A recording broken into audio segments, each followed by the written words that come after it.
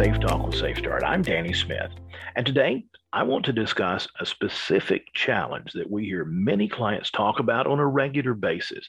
How and when do we introduce new hires and temporary employees to the Safe Start concepts?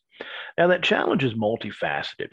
And the first question is candidly, when do we make the training investment? I mean, let's face it, not everyone survives the probationary period, right? Plus, new employees have enough training on their plate just to get on the job. With that said, Safe Start and its 24/7 human factors approach is too impactful to performance in safety, production, and quality, both on and off the job, to short shift the training process. And just how temporary are those temporary employees anyway? To put it another way, uh, what's your exposure with these folks? Are they going to be on your site for a week, maybe a month, perhaps even a year? Or in the case of many contractors, embedded on site, or perhaps going to be working with your folks on an ongoing basis on projects right alongside your team. I mean, these employees could just as easily hurt themselves or do something to cause one of your employees to get injured, or perhaps even disrupt your operation with just one mistake, one preventable mistake. So, thinking specifically about temporary employees or the new hires, you'll probably want to factor in things like your turnover frequency. Of course, your decision will need to consider things like, are you a small or large site if you're thinking about turnover? I mean, a turnover rate of 10% is obviously pretty stout, but it looks totally different at a site of 2,500 people versus a plant with less than 100 folks.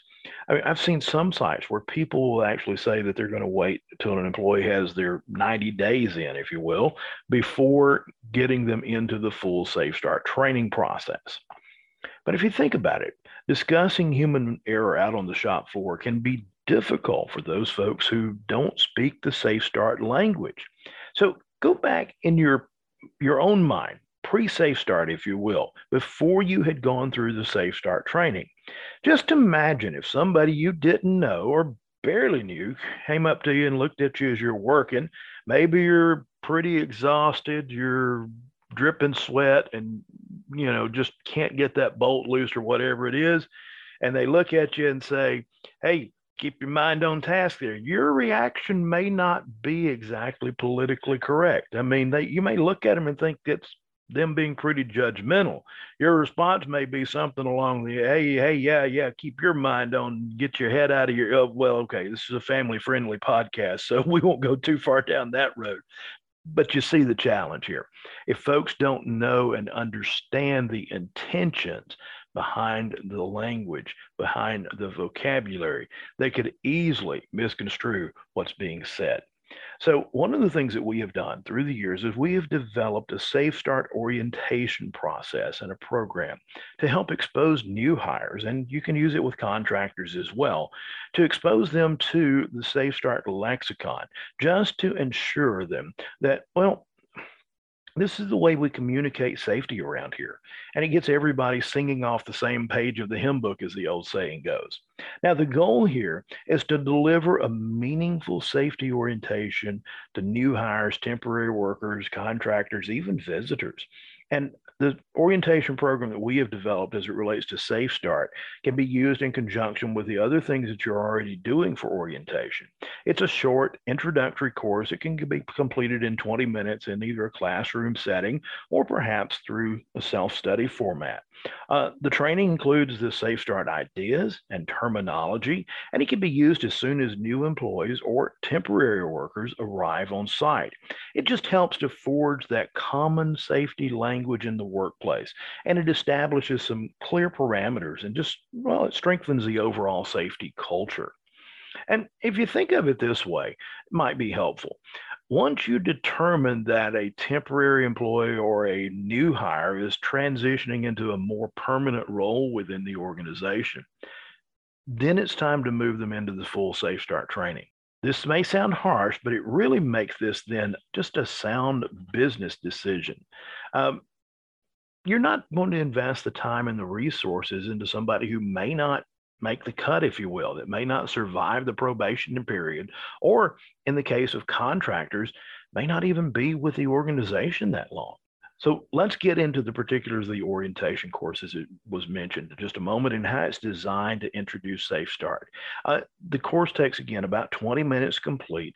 It can be self-led or it can be done in the classroom to a larger group even. Now, we suggest that employees do this first and then take the full Safe Start course within the first 12 months of being hired. This isn't a replacement for the full Safe Start training course, okay? We've found that starting the full course within 3 to 6 months of the employee being hired is usually the most effective way to do this.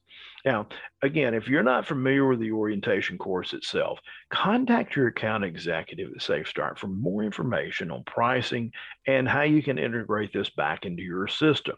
It's SCORM compliant, so it can be installed on your learning management or LMS system if that's what you need to do within your organization. And again, they can get your IT folks talking to our IT folks, and they speak the same language anyway, right?